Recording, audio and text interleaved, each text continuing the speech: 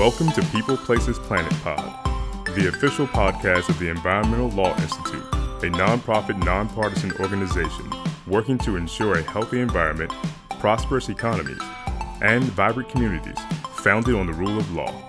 Welcome to this week's episode of the People, Places, Planet podcast.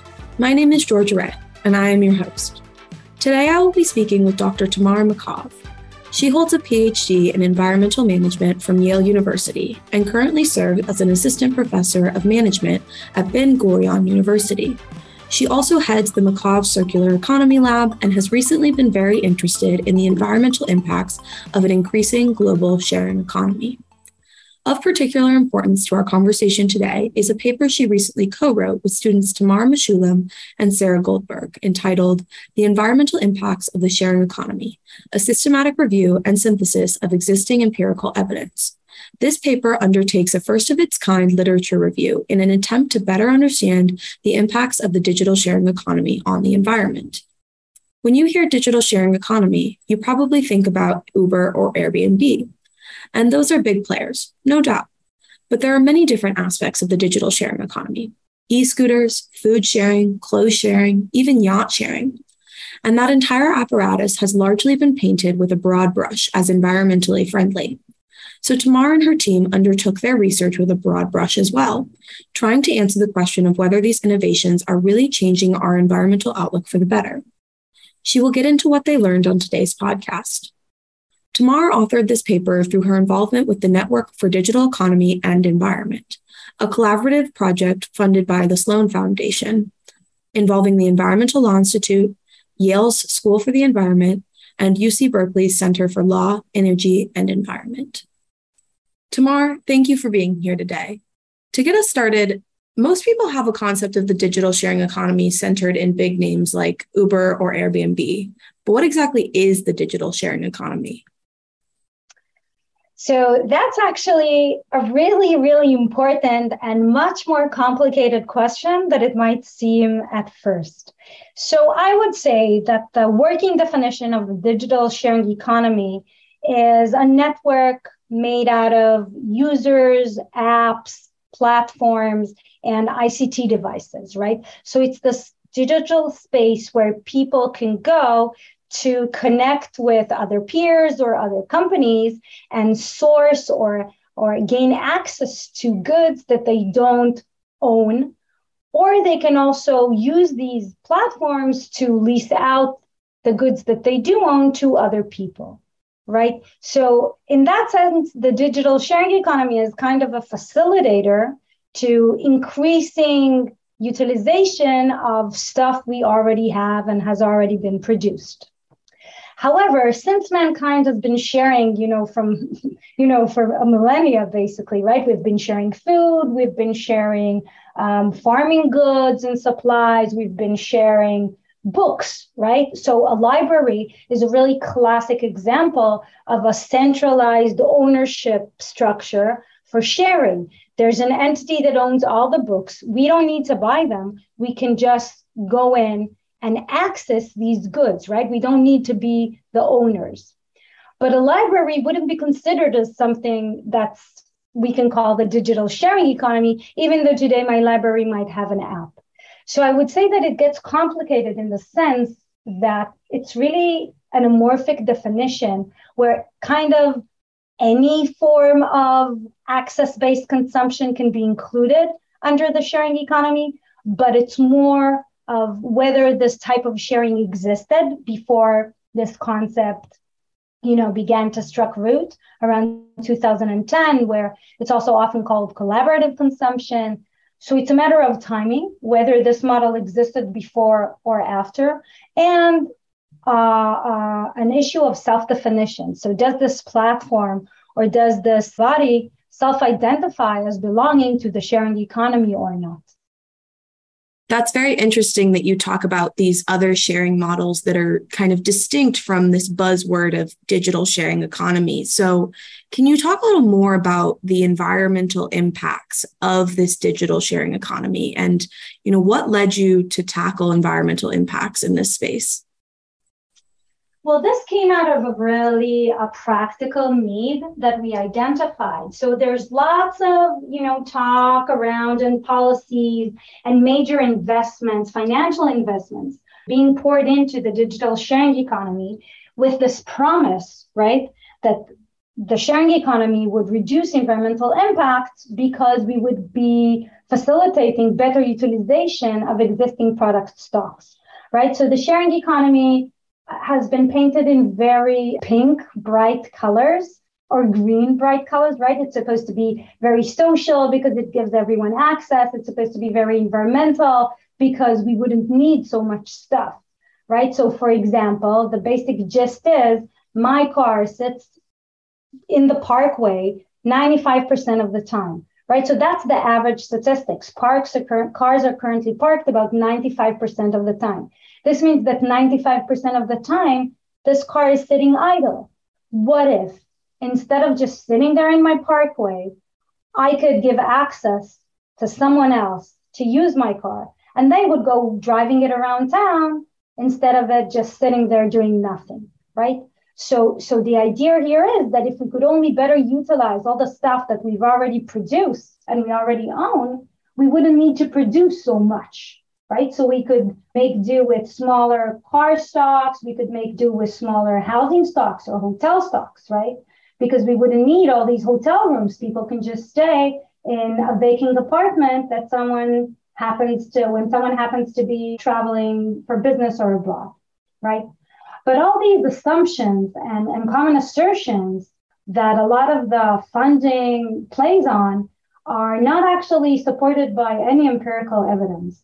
So when we started looking into this, we discovered that in fact, the evidence base points in very different directions, and that in some cases, sharing can actually increase and not only decrease environmental burden. And in this paper, one of the phrases you come back to is this phrase use intensity. I know you kind of hinted at it in your last answer, but can you talk about what exactly that means and how it connects to the expected environmental outcomes of the sharing economy? So use intensity is the idea that products have a lifespan.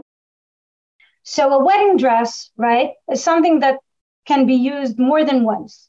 But in reality, most people buy a wedding dress to wear it on that one special night, and then perhaps it hangs in the closet for another, 50 years until someone throws it out.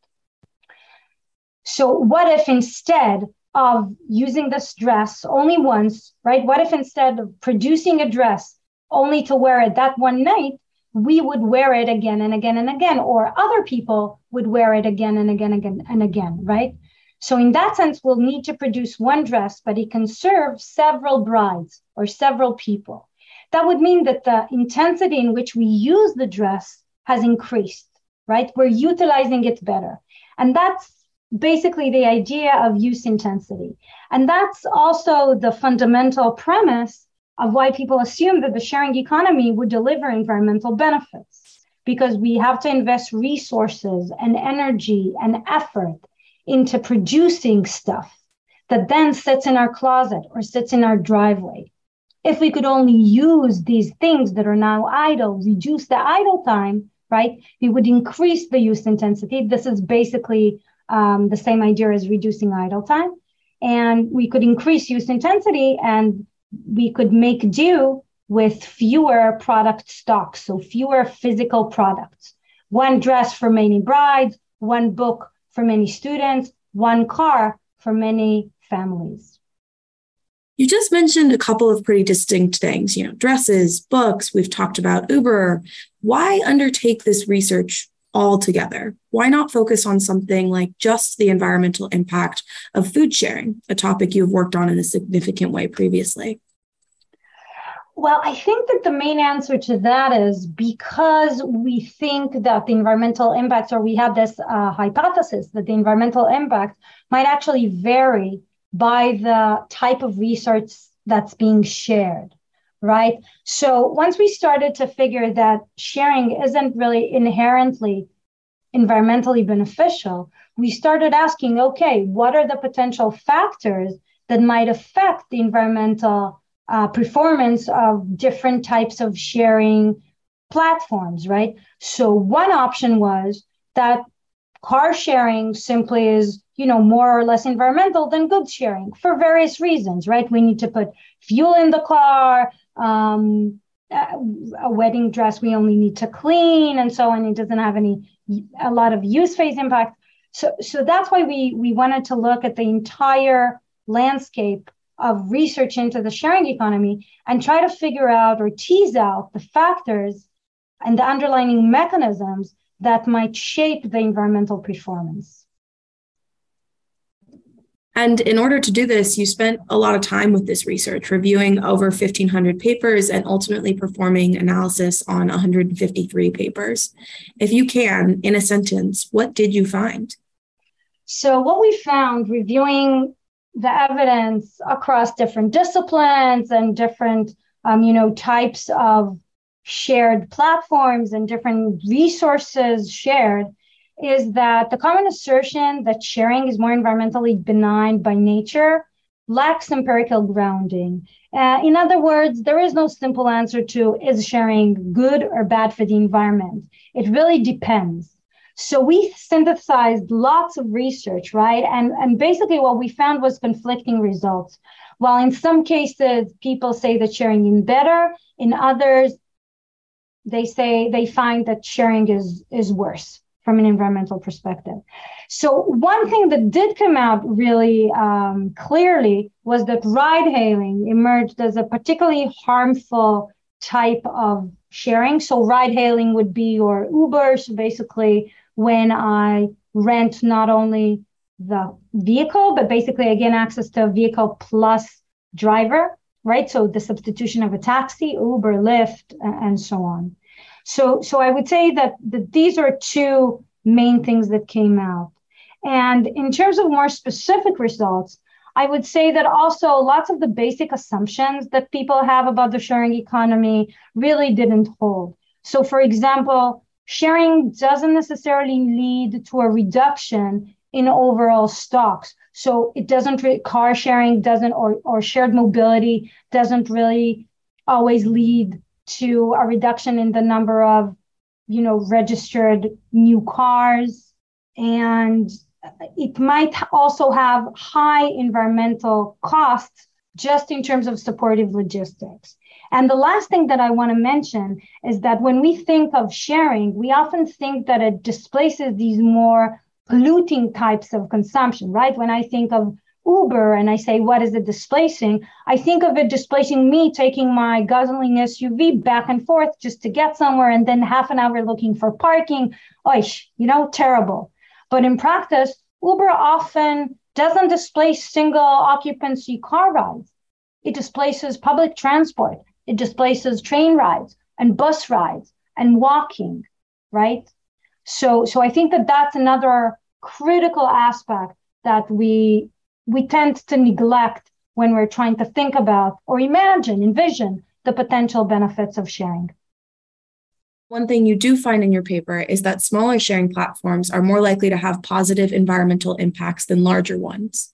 Can you give an example of a large and small sharing platform and theorize about why we might see this type of patterning? So this is a really interesting finding that came out, and an example for a big sharing platform could be Uber or Airbnb, of course, and an example for a smaller one could be, for example, Olio, which is a food sharing platform. But we could also look at these things within the same domain. So this result came out as something of a bit of a surprise to us, because we typically assume that economies of scale are more efficient, right? So the bigger my factory, the more efficient I can be at producing one unit of product. And here there seems to be something that might not really work in the same way. So I want to say that one potential explanation for this finding is that most of the research simply focuses on these bigger, well-known platforms, and they might be held to more scrutiny than the smaller one. So there's definitely a chance that there's some selection bias involved here. So noting that, there's also another explanation. So one of the big questions that remains open is whether sharing platforms become less environmental as they scale up, or if it's the ones that have the potential to scale up that are not as environmental to begin with. And this is something that I don't have a good answer for. This is, for future research. But one of our hypotheses is that as platforms scale, they actually require more and more supportive operational logistics, right? So I might need to rebalance the stocks of e-scooters, shift them from one part of the city to another to meet consumer demand at different peaks or rush times of the day, right? During different times of day. As I scale up, an Uber driver might be able to catch a ride a bit further away from their home than if it were just a really super localized car hailing platform that is only within New York City, for example. So I a couple of months ago, I went to a conference in Maine and I landed at Newark and I took an Uber all the way up to Maine from Newark. And the guy driving me had actually come from Vermont that morning, driving someone over, right? So the distances become longer and the time that he was traveling without a passenger and the distances that he covered without passengers were simply larger because Uber is available throughout the US, right? So there might be something there that when the activity is no longer marginal, but it becomes mainstream, it's something that people can bank on, maybe that somehow affects their behavior and increases the environmental impacts. Yeah, that's a really interesting observation and definitely touches on this idea that even if there is a positive environmental impact, initially, that's not always the whole story. I know you write about rebound effects in this paper, as well as another paper you recently published, particularly regarding rebound effects in food sharing. What is the definition of a rebound effect, and how does it influence this environmental calculus? So much like sharing, definitions of rebound effect are diverse in breadth and depth. But in essence, rebound effect is the contrast between the potential and the actual benefits of an efficiency improvement, right? So it's generally defined as the absolute or relative difference between the ceteris paribus, so the expected environmental benefits. For example, the expected energy savings that I would have from replacing an old light bulb with more efficient LED lights, all else being equal, right? And the actual environmental benefits of switching these lights, which also takes into account changes in lighting costs, in the fact that I might leave my lights on longer just because it costs me less, or I don't feel as guilty because I know it's not as polluting, and so on. So in short, the rebound effect is basically the difference between the expected potential environmental benefits and actual environmental benefits of different efficiency improvements. So in that sense, the sharing economy is thought of as something that would improve the efficiency in which we use existing products, right? So again, going back to the example of the dress, I would only need to produce one dress, right? So I would only need, let's say, 100 kilo of cotton and dye and electricity to produce one dress. But now with these inputs, I can fulfill the wedding services required by, let's say, 50 brides, right? So I'm 50 times more efficient at producing this dress. If originally I would only think of having one wedding dress for my fabulous 3-day event in the Caribbean, hopefully, then now, because renting a shared dress or gaining access to a shared dress is so much cheaper and easier, maybe I'll take 3, one for each day, right? So that would be a good example for wedding dress rebound.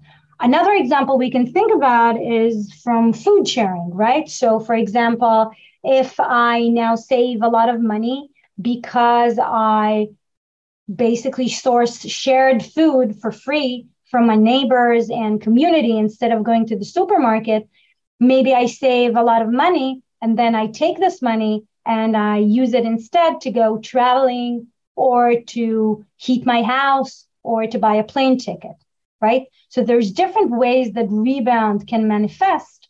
One of them is direct. I would increase the consumption of the same type of product. And then the other version is indirect rebound, where I would use the cost savings that I've now gained on other goods and services. And in the sharing economy, this respending rebound can come from two sources. So it might be me as the passenger of an Uber, that now Uber costs me less. So perhaps instead of walking home, I take an Uber because I'm lazy, because I can afford it. Perhaps I can now afford to take Ubers everywhere because they save me time, because I don't need to look for parking, right? And on the other hand, perhaps I can respend the money that I saved from taking an Uber on buying myself a new dress. On the other hand, the Uber driver also gains additional income from being an Uber driver. What do they do with their money? Same for an Airbnb apartment host, right? So my mother lives in Tel Aviv, and she has this apartment in an amazing location. And she visits my sister in Los Angeles once or twice a year. And she used to lease out her flat via Airbnb while she was traveling.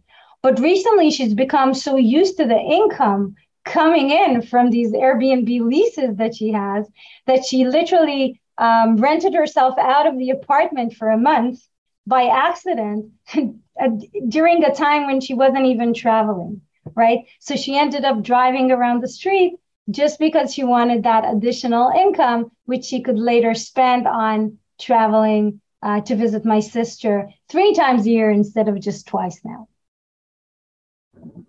That's a really perfect anecdote, I think, to demonstrate this point. And something that I think we've all seen in our lives is, taking that extra income and using it in different ways that may not be great for the environment, even if they're great on a personal level.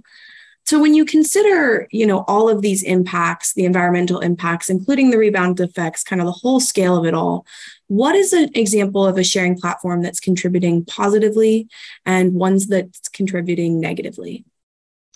Well, I think, research is really focused on mobility, on shared mobility, and specifically car sharing and ride hailing, which car sharing would be your car that goes, where you would lease the car, and then Uber would be ride hailing, where you would basically take a car plus the driver, right? So that would be more similar to a taxi in essence. So ride hailing has emerged. The Uber, right, example, has emerged as a particularly environmentally harmful type of sharing. So that's one that's really singled out. There's a lot of research on it. And I think that, we could say that with some confidence by now. And then examples of better environmental performing platforms are actually the food sharing that I mentioned before. So food sharing, food is perishable in nature. There's really a lower chance of us over consuming food just because it was free. I mean, maybe to some extent, if it's like really, really good, produce or chocolate or something like that. But we can't, we're not going to start consuming 5,000 calories just because they're free. So food sharing really happens at the local level because people tend to not want to drive 1 hour just to collect a loaf of bread. It's just not worth it. So it tends to be hyper-localized. It tends to deal with perishable items that are otherwise going to landfill and emitting methane while they're at it, right? While decomposing in landfills. So food sharing is really one of the better ones, I would say. So shifting a little bit to, the results of this paper, how has it been received so far? So, much like the results are mixed, but lean towards the negative, and specifically in mobility, the reactions or the responses have also been mixed. So I think that it's very hard for people to think about these second order system level effects. So thinking, one of my wonderful students, Tamar Meshulam, who is actually the lead author on this paper, she had got into this really lengthy Facebook or Twitter, I don't remember which social media outlet it was, discussion with people who told her that, why are you saying these negative things about Uber? Uber is the best. We need Uber right now. Let's bring it here. Let's all use Uber. It saves car. It saves this. It saves that. So I think that people often want to believe what they kind of already believe. And it's very hard for them to see that reality or evidence, right, doesn't always agree with them. And this is particularly true for things that are more complicated and you really can't compare them on a unit to unit basis. So it's really inaccurate to compare a single Uber drive from the minute the driver picks you up until the minute he drops you off to ride in a privately owned vehicle. It's just, we need to look at the broader picture here and understand that these new consumption modes are also changing how much we consume, right? Or whether or not we consume at all. So for example, there's ample evidence that car sharing and in general, shared mobility actually displaces more environmentally benign forms of transport like walking or public transportation. So if I start taking a shared bike instead of, a shared electric bike or shared electric scooter, instead of taking the train or the bus or walking, right, which micromobility often displaces walking because it's really meant for short distances, then there's really no environmental benefits here. There might be welfare benefits, there might be social benefits, there might be economic benefits, but in terms of environmental impacts overall, we're not going to see a reduction. So for somebody listening and, hearing you and thinking, I really want to be better, I want my piece of the digital sharing economy to contribute to sustainability goals, how can they do that? How can users leverage their power in this situation? And what can platforms be doing as well? So I think that there are different things that users, people, consumers can do to lower the environmental impact of their sharing activities. And one is that they really need to be mindful of what it's displacing. So if I'm taking an Uber instead of walking, that's never going to be better from an environmental standpoint, right? It just isn't. So if it's added consumption, then I'm better off not doing it. And when I am sharing, in general, being a bit more patient, right? Not needing everything to be here right now, right this minute. So for example, if I want to rent a dress and I'm saying, okay, but I need it to be here tomorrow, most chances it's going to be flown in, right? Because the logistics required behind it is just like, there's no way of getting a dress to my house by tomorrow without flying it in. If I give it 1 month, then that would work better. So I would say try to be mindful of the supportive operational logistics that are required to facilitate sharing. So for example, if I can wait 10 more minutes for my Uber ride, that would substantially lower its environmental impacts because it would allow the system to optimize who is going to come pick me up and choose someone that's actually closer to where I am right now. So a bit more patience, a bit more waiting, sharing within sharing, right? So using Uber Pool or just Pool Rides, which is another platform, that would actually be better than taking a single passenger Uber any day of the week, right? So these things really matter. This is kind of the same for platforms. They need to be minded of their supportive logistics and the environmental implications that they have. And also, potentially, they need to be mindful of potential rebound effects. So it's very hard to tell a company, don't grow as much, because maybe it would mean that your logistics support is starting, like, will go over a tipping point and it'll start doing more harm than good, right? But still, I would encourage platforms to keep that in mind and to try to minimize logistic operational requirements to an absolute minimum. Well, that makes sense. And Tamar, thank you so much for joining me today. This has been a very eye-opening conversation. Thank you so much for having me. I had a great time. Thank you for tuning in to People, Places, Planet Pod, brought to you by the Environmental Law Institute. We would like to hear from you, so please send us your questions, comments, and ideas to podcast@eli.org. And if you're interested in learning more about our work, attending one of our events, reading our publications, or becoming a member, please visit our website at www.eli.org.